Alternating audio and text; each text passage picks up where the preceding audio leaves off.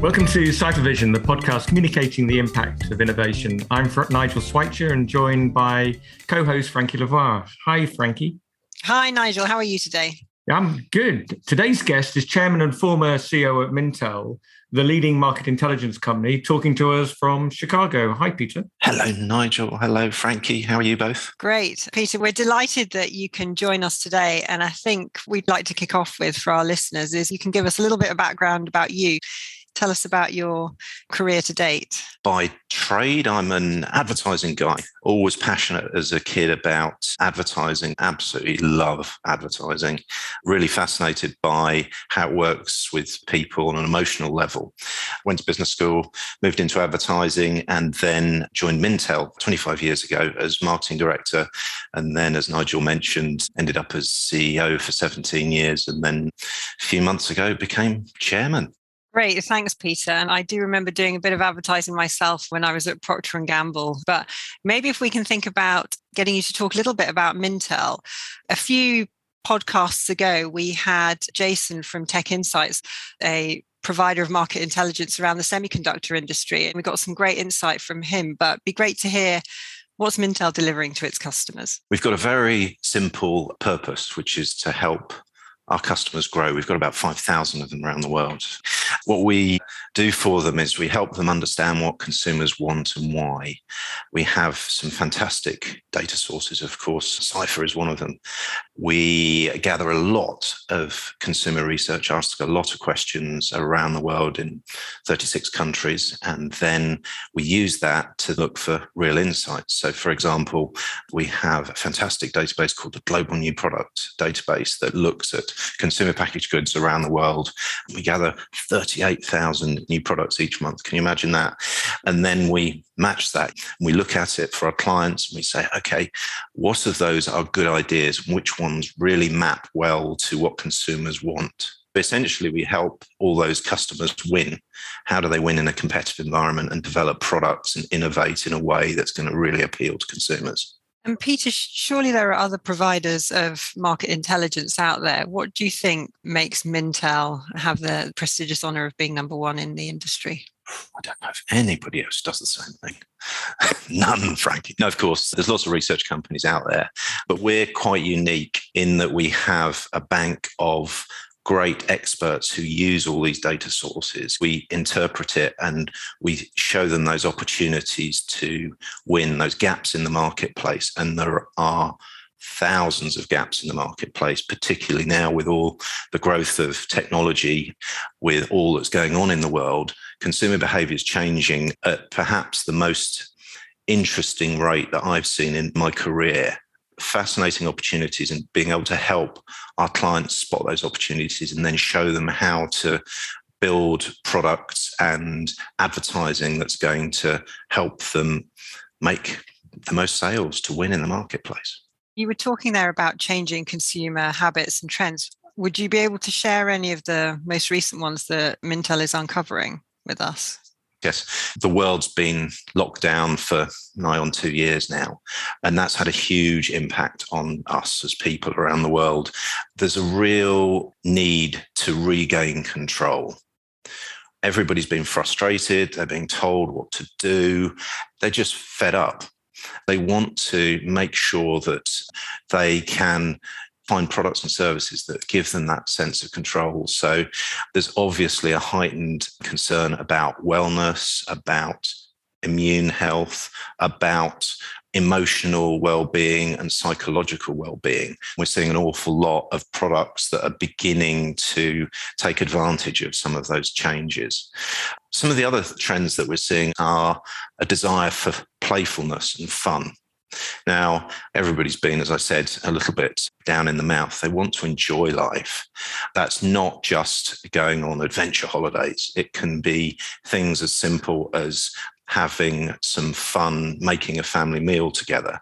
And so we're seeing a lot of interesting ideas where different companies are gamifying what they're doing.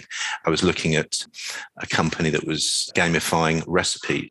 You and Junior might choose, Fran, to go and make a meal together, but they're using technology to turn it into a game and make it entertaining for your children and yourself. The third trend I want to talk about is how we're changing the way we interact with our environment. Now spaces are multifunctional. There's an opportunity for pubs, for example, to be able to rent out spaces to work and do podcasts from the pub whilst you're drinking a pint.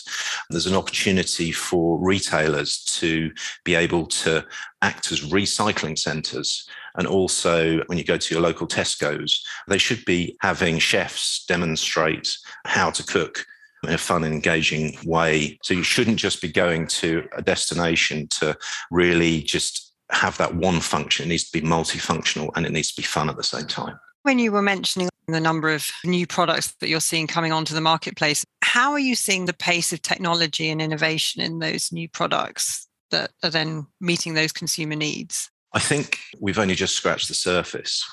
There is a pace of technological change on many, many different levels, wearable technology, technology in the home, but also technologies that you can see in terms of the way food and drink is developed and the opportunities there to be able to take advantage of what consumers are worried about and meet some of their needs, because we've seen that use of technology by consumers has increased dramatically through the pandemic. 7% more people of older generations are actually using technology that weren't using technology before.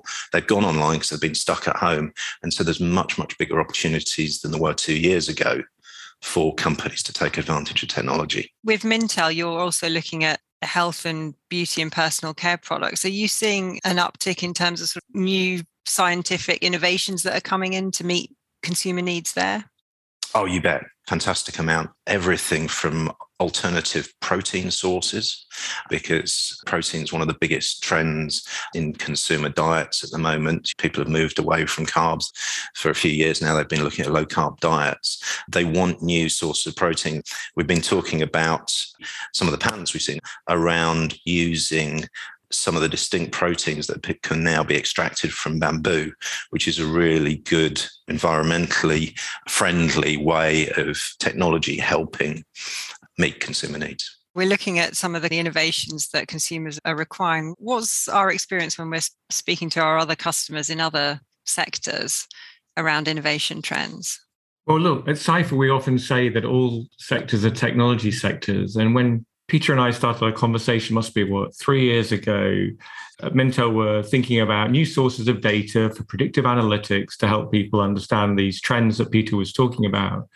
In the back of my mind, I thought, look, I understand patents affect medtech and semicon and all the major technology, aerospace and defense, but I wonder whether we'll be able to support Mintel. I'm sure we'll come on to talk about Patent Watch, but Mintel published like 2 a month on trends that are heavily impacted by technology. And companies are giving out this information signal. I remember reading one at the time of the pandemic about hand sanitizers. That's not just a bit of disinfectant in a squeezy bottle. There's an epic amount of science going on to win that market. Sports nutrition isn't about sticking a bit of sugar in some water and hoping that gives you a little pet.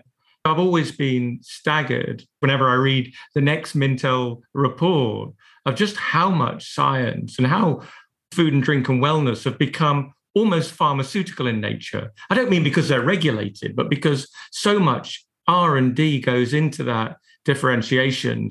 Possibly it's easier for listeners to understand when we talk about semicon or we bring ARM on to talk about chip manufacture. I hope people are leaning into this podcast, just being amazed by just how much technology is driving the winning brands in food and drink and beauty and personal care. I don't know if that resonates with you, Peter. You remind me of something we've been talking about in Patent Watch around obesity and weight management, and recently discovered that microbacteria actually helps with weight management. And so prebiotics and probiotics have been around for a little while now, but there's emerging technologies that are appearing in lots of drinks now that are helping people manage their weight through those microbacteria and delivering more microbacteria for people to help digest food more easily and more positively and manage their weight.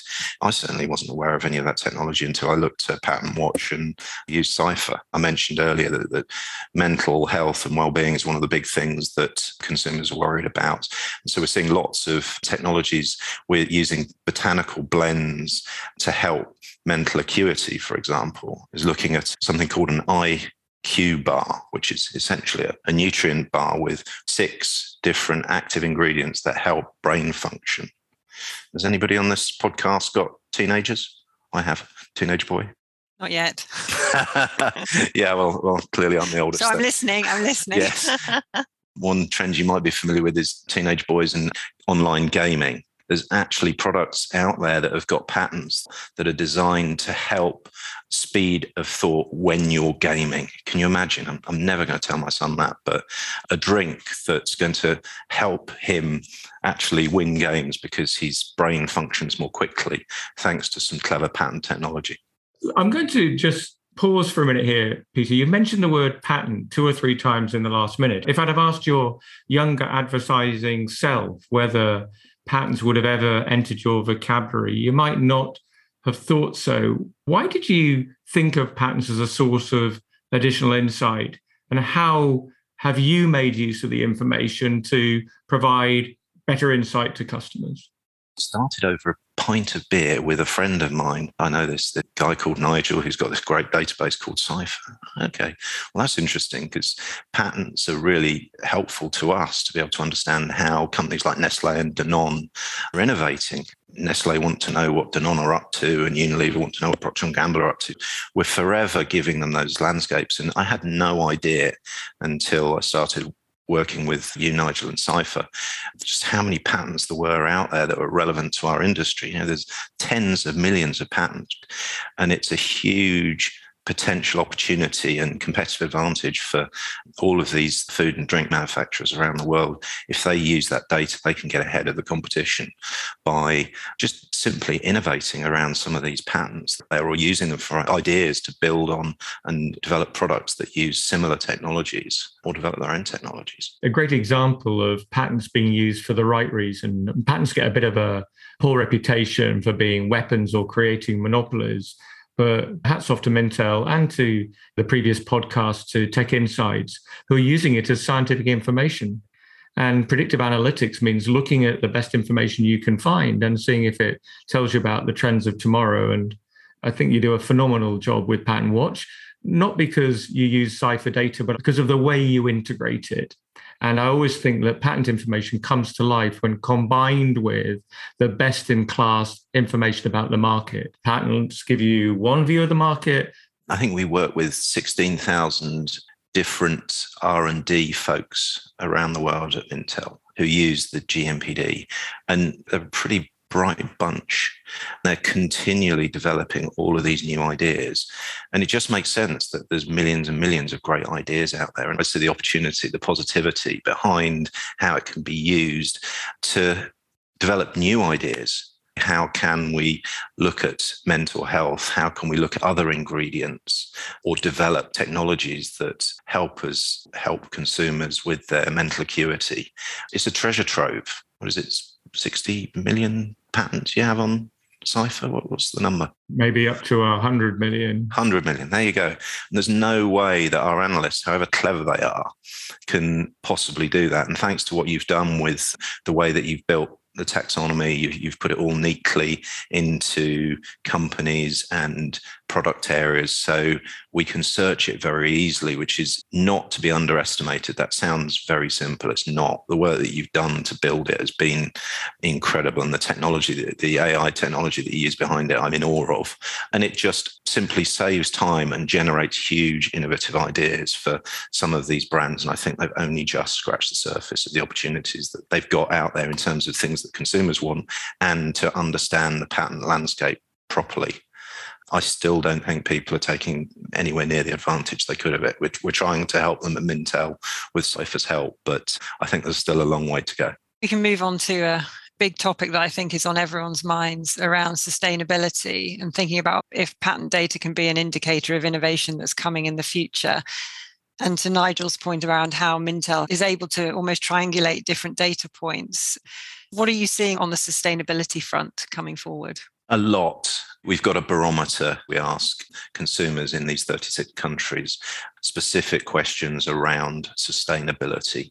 One of the things that we've learned is consumers are obviously hugely interested in the area and really want to save the planet. But what they do is they devolve the responsibility. They think it's the responsibility of organizations like Unilever, like Mintel, like Cipher, to actually do the right thing and provide sustainable products for them. We're seeing an awful lot of products coming out that play to that with respect to reusing materials that come out of production processes to make other products. One I particularly like, I'm afraid, Frankie, there's a beer theme this morning, and given it's only 9 o'clock in the morning here in Chicago, I don't know why I'm thinking about beer this early in the morning. Go for it. It's still like UK time zone. There's a beer that in the south of England that I was looking at, and this is in Patent Watch, that is made out of breadcrumbs. And that is really going to appeal to consumers. There's that wholesome feel, it's bread, it's not that harmful, but also reusing breadcrumbs that have fallen out of the process of making the bread to make another product, beer, that most people love. We're seeing products being made with banana peel because of the active ingredients there. Another demand that consumers have is honesty and openness from companies. This brand Transition Juice, they've done a really good job of saying, hey, we're not farming in an organic way, but if you buy our product, then we're going to reinvest in organic farming methods. And so what they're saying, okay, we're not there yet, but we're trying, and with your help, if you buy our product, we're going to together help improve and save the planet. If we take the theme of honesty in terms of are actually organizations doing what they say in terms of innovating to become more sustainable. Nigel, we've had conversations around whether organizations are being honest around this and how can you actually track that going forward? In Cipherland, the word honesty often lands as the word transparency. In the sustainability agenda, we see people greenwashing, of saying that they're doing one thing but doing another. And we're working with Mintel to see how the same approach to mapping patents to technologies can study some of these trends that we've discussed today, whether it be saving the planet, what could be water, it could be packaging, it could be recycling, it could be making better use of materials, it could be supply chain management. And I think there's very, very significant potential to use the technology landscape to really expose, to bring transparency to those companies who are investing in technologies that will help to get to net zero, or as Paul Pullman would say, to net positive, and those companies who talk a good game, but don't walk a good game. Yeah, I think it's important to set goals, but then show progress. You see some companies that are actually actively doing that and giving themselves a score on their progress and really going that extra yard to communicate that progress. So putting QR codes so consumers can trust that they can see every day what they've done. I think we're coming towards the end of our time together. I would like to get your view in terms of what do you see the future holds for what consumers are going to be demanding in the future, and how is Mintel going to be responding to that? Consumers are going to want an awful lot of openness, but they're also interested in personalization of products. We're selfish creatures, we're interested in our own health and well-being. So we talk a lot about hyper-personalization, particularly using technology. If you imagine yourself getting up in the morning, we can see in the future that you're going to look in the mirror and that technology is going to be able to see whether your hair is looking a little bit more bald, which seems to be the case every day of my life. And ultimately, my shampoo will be redeveloped as I grow older to help with my hair loss. Similarly, if I had one too many glasses of wine the night before, the biometric readings from my watch overnight will say, okay, your sleep patterns were pretty awful. We're going to put a couple of extra micrograms of caffeine in your coffee in the morning. I think it's such an exciting world we're going to look at going forward in terms of how consumers are going to want more personalization of the products and services they've got, and the opportunity for businesses to provide that personalization. I always like to end these conversations, Peter, with kind of a summary, a key takeaway, what we call the Cypher vision. What would you say to our listeners? I'd say look optimistically at the future, look for opportunities, make sure that you take advantage of all of the technologies that are out there to personalize things for us as people and make life more enjoyable. Consumers look to brands that align with the values and to the products that meet their needs. The pandemic, as Peter's been talking about, has heightened consumer demand for products that both embrace technology and that deliver health, nutrition, and wellness benefits. Consumers expect, maybe they demand transparency and honesty, not only about the product, but on a range of sustainability issues also. For nearly 50 years, Mintel has been that trusted source for market leaders across the globe, delivering insight on the trends of the moment and those that will impact our future. As you know, Peter, Cypher values immensely its partnership with Mintel. We can communicate who owns what technology, but it's Mintel that's integrated this into reports such as Pattern Watch to create a powerful source of predictive analysis. Thank you, Peter, for making this possible and for today's conversation. You're welcome, Nigel. Frankie, thank you.